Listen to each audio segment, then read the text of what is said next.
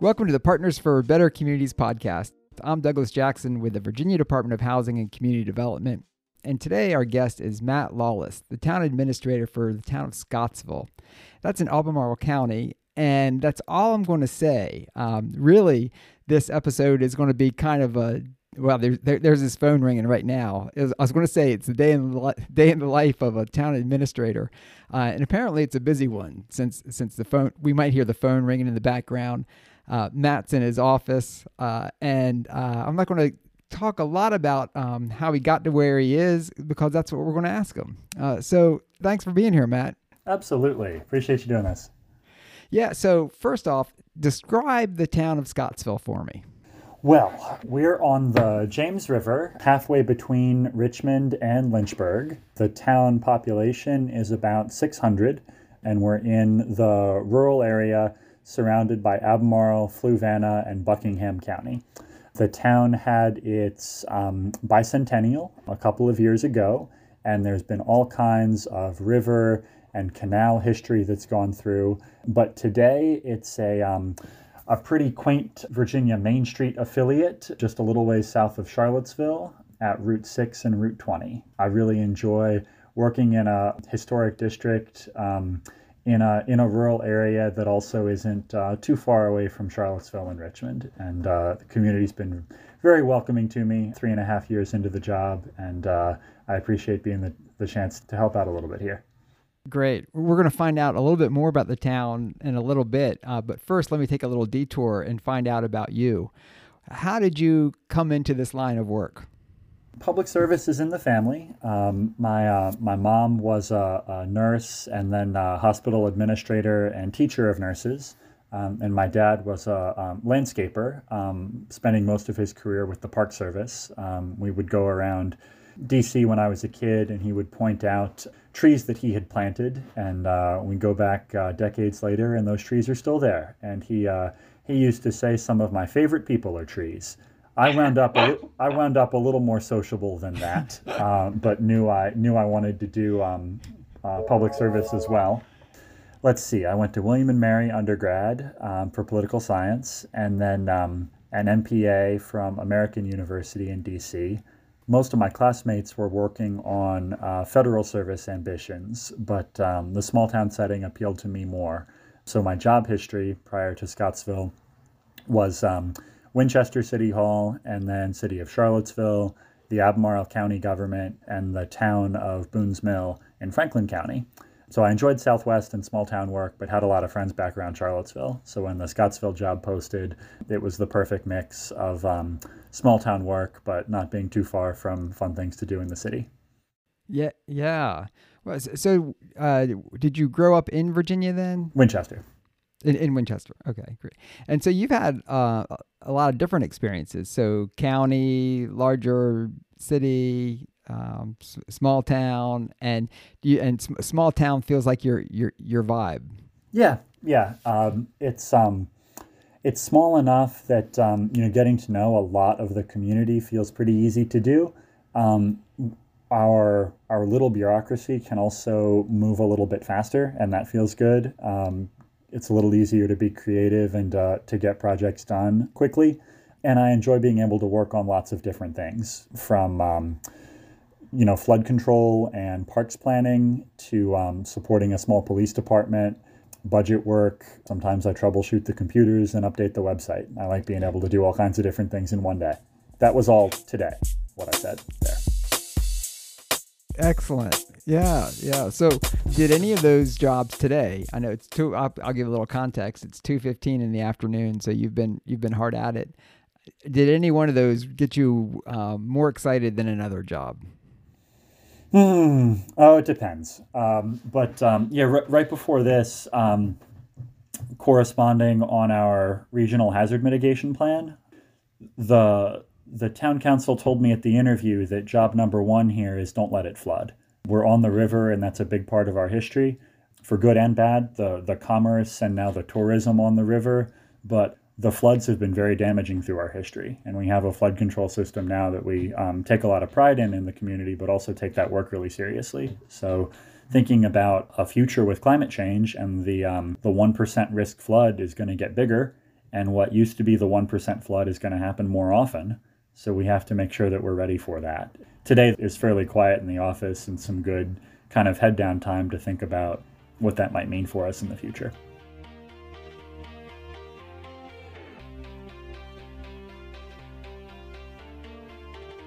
What does that entail in case if someone hasn't worked on a hazard mitigation plan? Is that technical, engineering, physical, human?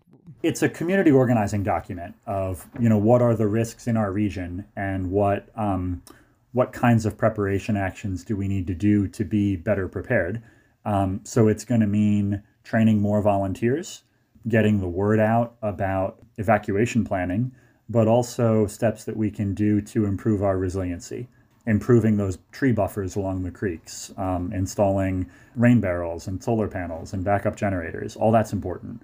But also like getting to know your neighbors and who's disabled and needs help evacuating, who has a basement full of canned food and who doesn't. What I've seen is that the emergency work goes a lot better when you know your neighbors and what they're good at and what they need help with. And when everybody comes out at the same time with chainsaws to clean up after a severe storm, it helps when you already have relationships with your neighbors. So there's both a budget and infrastructure part and a community organizing part of this. Yeah.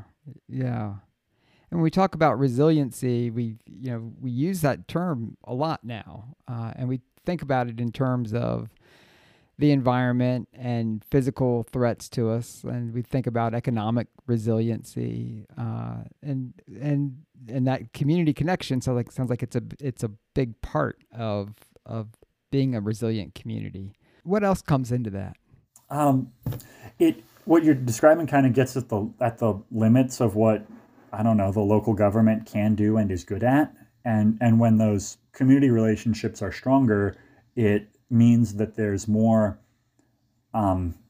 it gives the government more slack, because people are better able to help each other, especially like in the disaster situation, in that first few hours or that first few days before the federal help arrives, neighbors on the block being able to help each other.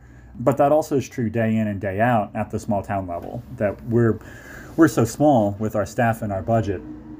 There's a lot of things that we can't do entirely on our own. So like the biggest, busiest day in town in Scottsville is our Independence Day parade. And that's very much a feel-good community organized activity as well. Who's in the parade? Who puts together the fireworks and the flea markets and the concerts and yard sales? So that's very volunteer driven as well. So I feel like an important part of my work is, okay, what does the community want to see happen?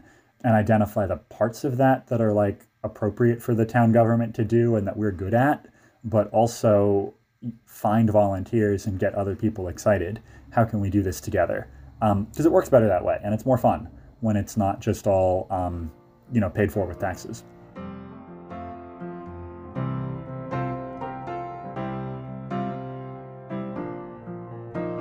I think it can be fun, but we hear a lot of times in communities, especially in smaller communities, people will say, well, we've only got a certain number of volunteers. That's one of the limiting factors. Or the same people might have been volunteering for years and years. How do you do it in Scottsville? How do you get people excited and energized? What drives volunteerism?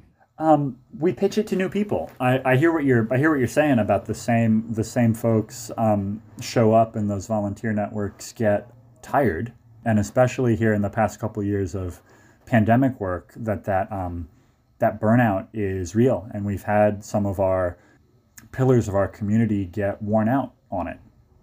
So both the town staff and the town council here are deliberate about reaching out to new people and making new invitations. Maybe if you're new in town and don't know a lot of folks, hey, I see you at the pub there.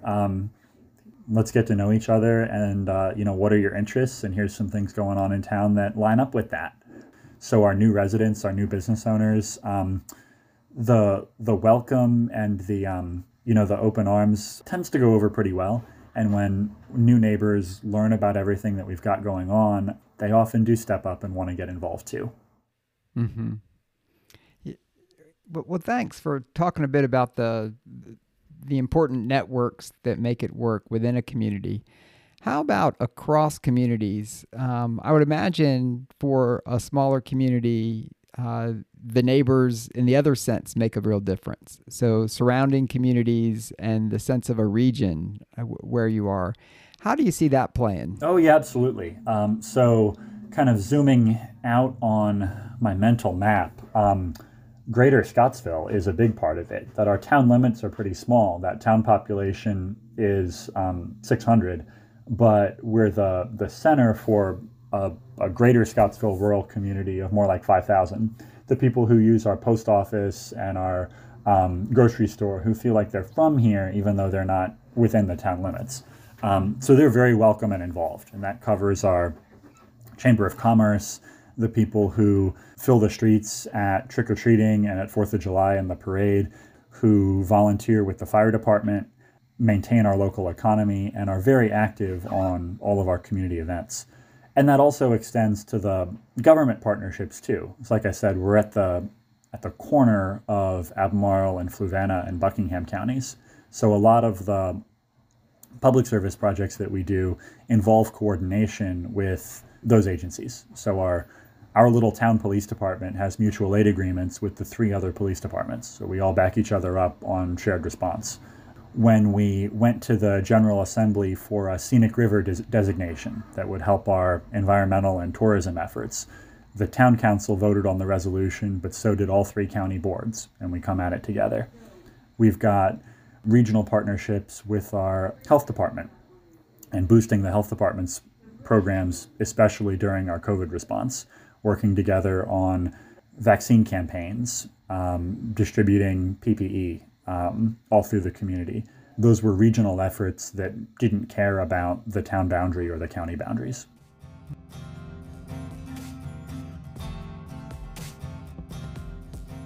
While we're talking about it, I've been so impressed over the course of the pandemic. And, we started this conversation talking about kind of crisis response or preparing for the potential crises. And the lights go out, power's down, and you see neighbors come out in the street and really pull together in new ways. And you saw that happen in the pandemic. What's one way you responded during the pandemic, or your community responded, that you're really proud of? I think of 2 things, and they're kind of different in character, but they both relate to volunteerism and different kind of supply chains. You remember at the beginning of pandemic, there was a big crunch on PPE and masks, and they were hard to get. They weren't made in the U.S. the way that they needed to be, and they're just hard to get a hold of. And the health district and FEMA didn't have the supply that they needed. And one of my local business owners, she had a relative who was involved in hair salon supplies. His job was to supply everything that hair salons needed for their operations. And that included masks for things like when you go to get a pedicure, the employees often masks wearing. So he had his own supply chain to factories in Asia that made medical masks and N95 masks. And so he could import those directly. So we fundraised and bought those, and he got us space on a container and got enough masks for everybody in Greater Scottsville. And we gave those out for free. So we had thousands and thousands of masks through a small business connection at a point when the health district couldn't get them to us. So that was asking around, identifying the need, and doing it with rapid procurement. That felt good in the summer of 2020 to be able to do. And then going around to that winter, our community food bank was maxed out and had more demand than it could supply, at the same time that the restaurants were struggling with closures and working on takeout programs, takeout business that they hadn't done before. So a bunch of our CARES money went to food bank support and gift card purchases, both at the grocery store and at the local restaurants. So around Christmas time 2020, we had lots of extra volunteers and added to the bulk food distributions whole stacks of gift cards to the local restaurants and the grocery store in town to provide that kind of freedom of choice and the ability to support local restaurants, that we had some holiday dinners for families who needed it, who might not have been able to afford it, take out from the local restaurants and have that date night at home. Great. So let's talk a little bit about where you're headed, the projects you have on the horizon, projects you're working on currently, and these can be DHCD projects or not.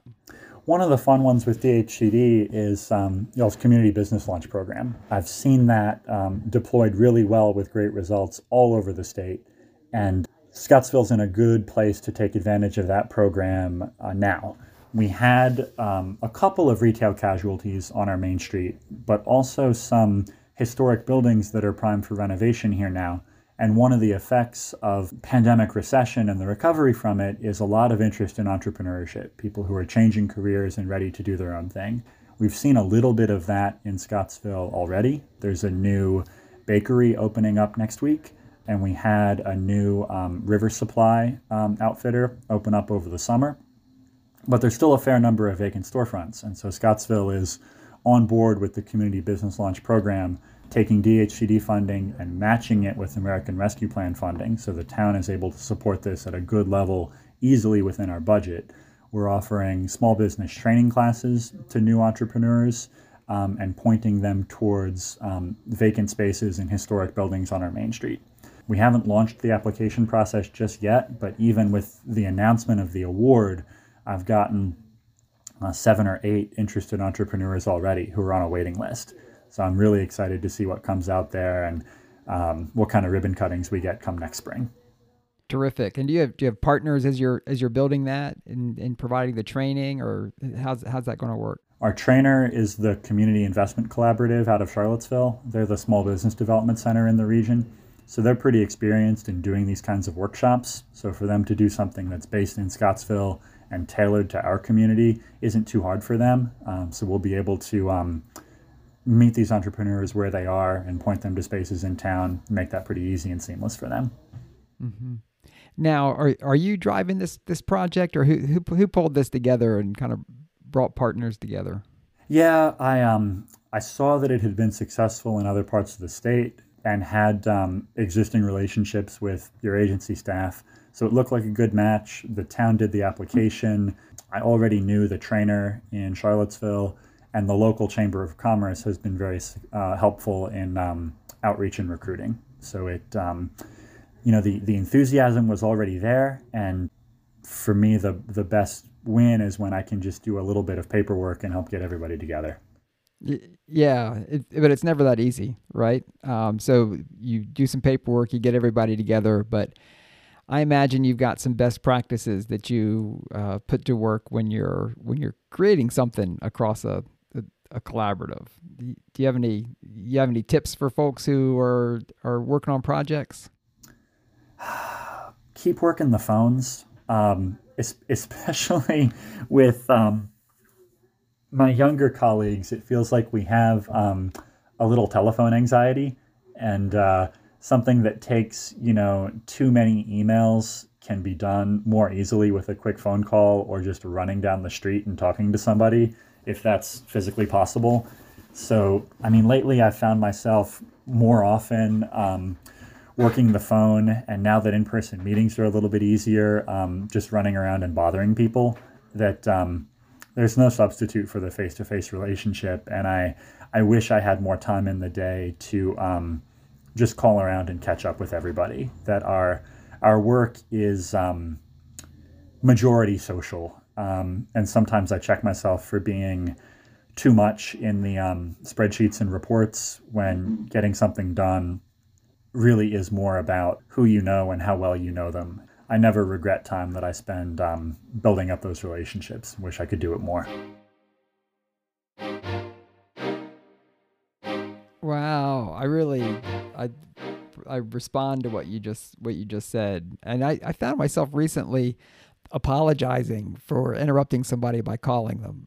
I think there's become a culture, and I'm older, but there's become a culture of, okay, we'll text and we'll email and we'll set up a time to talk, and which takes a lot of time and a lot of planning. And it is so much easier just to pick up the phone and call and talk. And I look back at the people, even my closest personal friends or people that I've worked on projects with. And so much of that is that face-to-face, rolling up your sleeves, figuring out what your shared values are, understanding what you're working toward together, working through those inevitable missteps. And then at the end of it, you've got a colleague that you trust. You often have a friend that comes out of it. And if we don't do the face-to-face, we certainly will shortchange that. And I would think that not only will the relationship not be as strong, but the project won't be as strong. No, it's harder to problem solve or resolve conflict when you don't have that well of relationship and trust. And it feels like we've been drawing down on some of that in the past couple of years, and that's part of the stress that we've accumulated. So we have to be thoughtful about building that back up. Yeah, I agree, and I think we've built habits certainly during the pandemic out of necessity, and I think organizations and individuals, even churches, even are saying, okay, now how do we come back together? When do we come back together? Do we come back together? Because there is a certain a lot of people are pretty happy with the virtual, like the example of a church, I guess, not having to get dressed on a Sunday morning, and being able to do it from your PJs and at home. But there's a cost to that as well. Yeah. Mm-hmm. So, what challenges are you working on right now? Where's your learning happening? Doing my work fairly and equitably. The DEI, diversity, equity, and inclusion field, didn't exist when I was in undergrad. And my graduate training, I'm looking at the bookshelf of textbooks like financial management, project management, tax policy. It leads to some serious blind spots in the community building part of the work that I've spent most of the time here now talking about, especially on racial justice and economic justice kind of issues. Town council is taking those more seriously, and I don't have the training background to respond well to the problems in the community that they're identifying. So admitting that is important, and reading and learning to try to fix it is a big part of my professional development. And then, like I said, being deliberate about who we call and who we include, and making invitations for all kinds of residents in the community to get more involved. Just making a point to go and do that. That it's not the hardest thing, but it takes attention to get a little bit out of my comfort zone to go do it. And our work is better for it.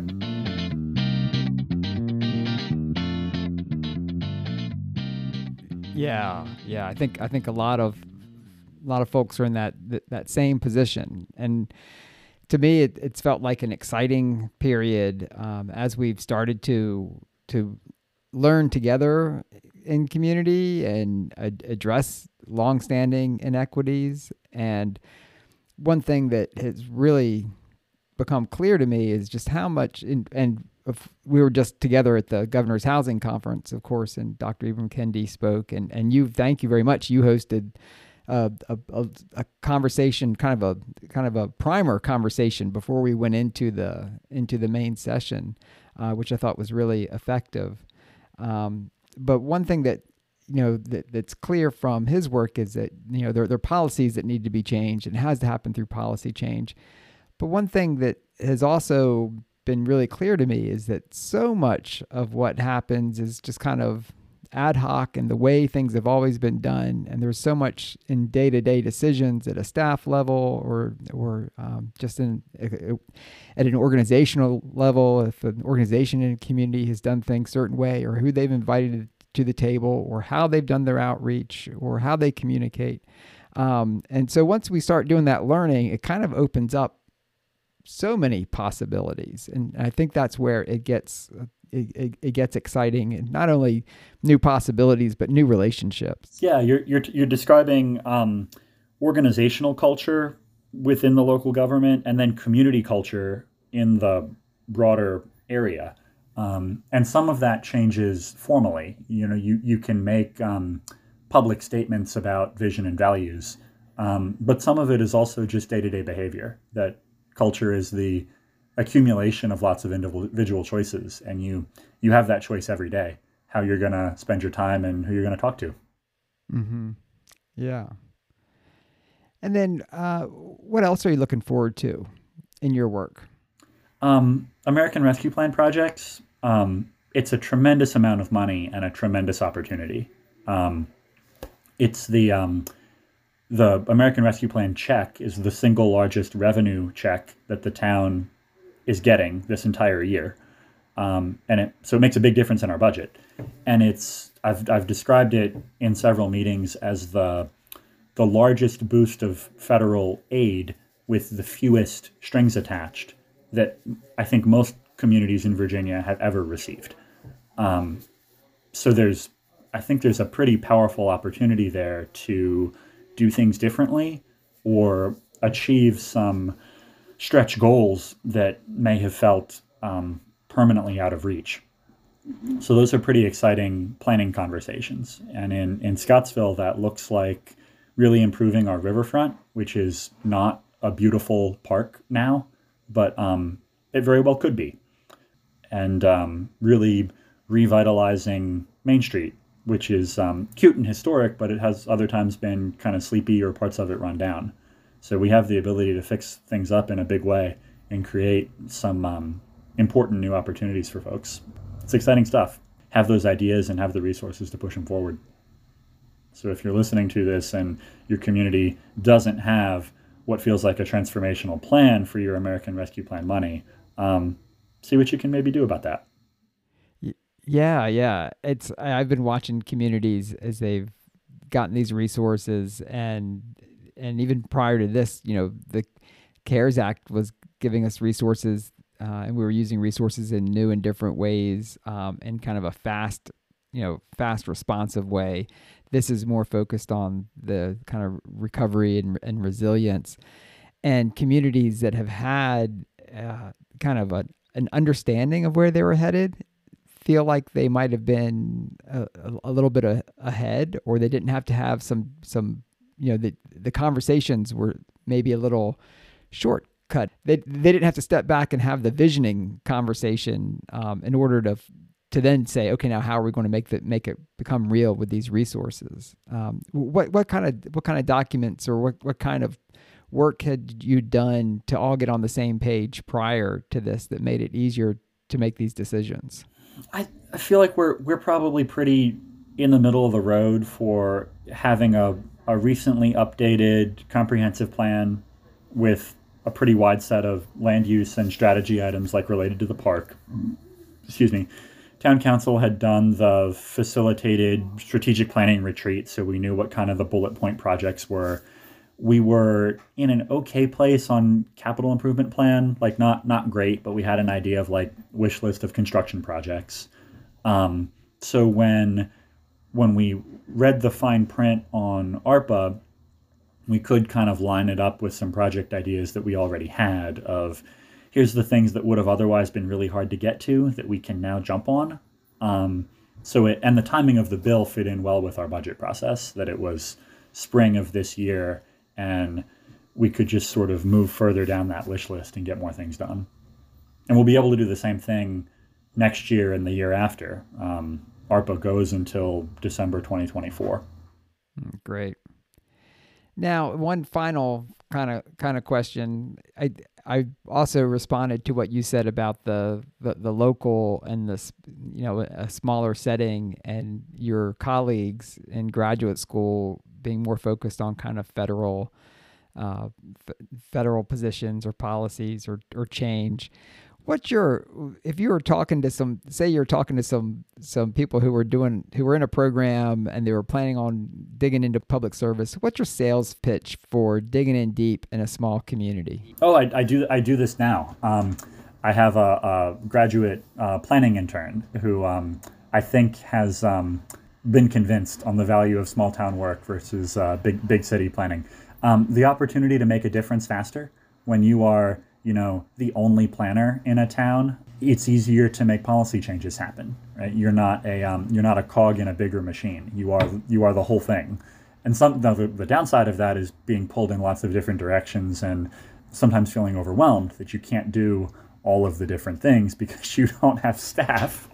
But you can see the impact of your work and you can make change happen more quickly. That when new trees and landscaping are happening across the street right now, I know that storm damage is getting fixed, and we set that up and we chose what trees are going in there, and we're hiring local guys that I know the name of, and that across the street is better because of work that I did. And not every job lets you do that. Fantastic. Well, Matt Lawless, keep doing that work, having that impact, and seeing change happen. Thanks for taking the time to spend with us today. And I'm sure our listeners, next time they are driving through the area, they'll probably pull over in Scottsville and see those trees, check out the riverfront, and come back again in a few years and see even more change. So thanks a lot. I appreciate it. Thank you, sir. I appreciate the time. And this is Douglas Jackson. I've been with Matt Lawless, the town administrator for the town of Scottsville. And this is Partners for Better Communities, a podcast of the Virginia Department of Housing and Community Development.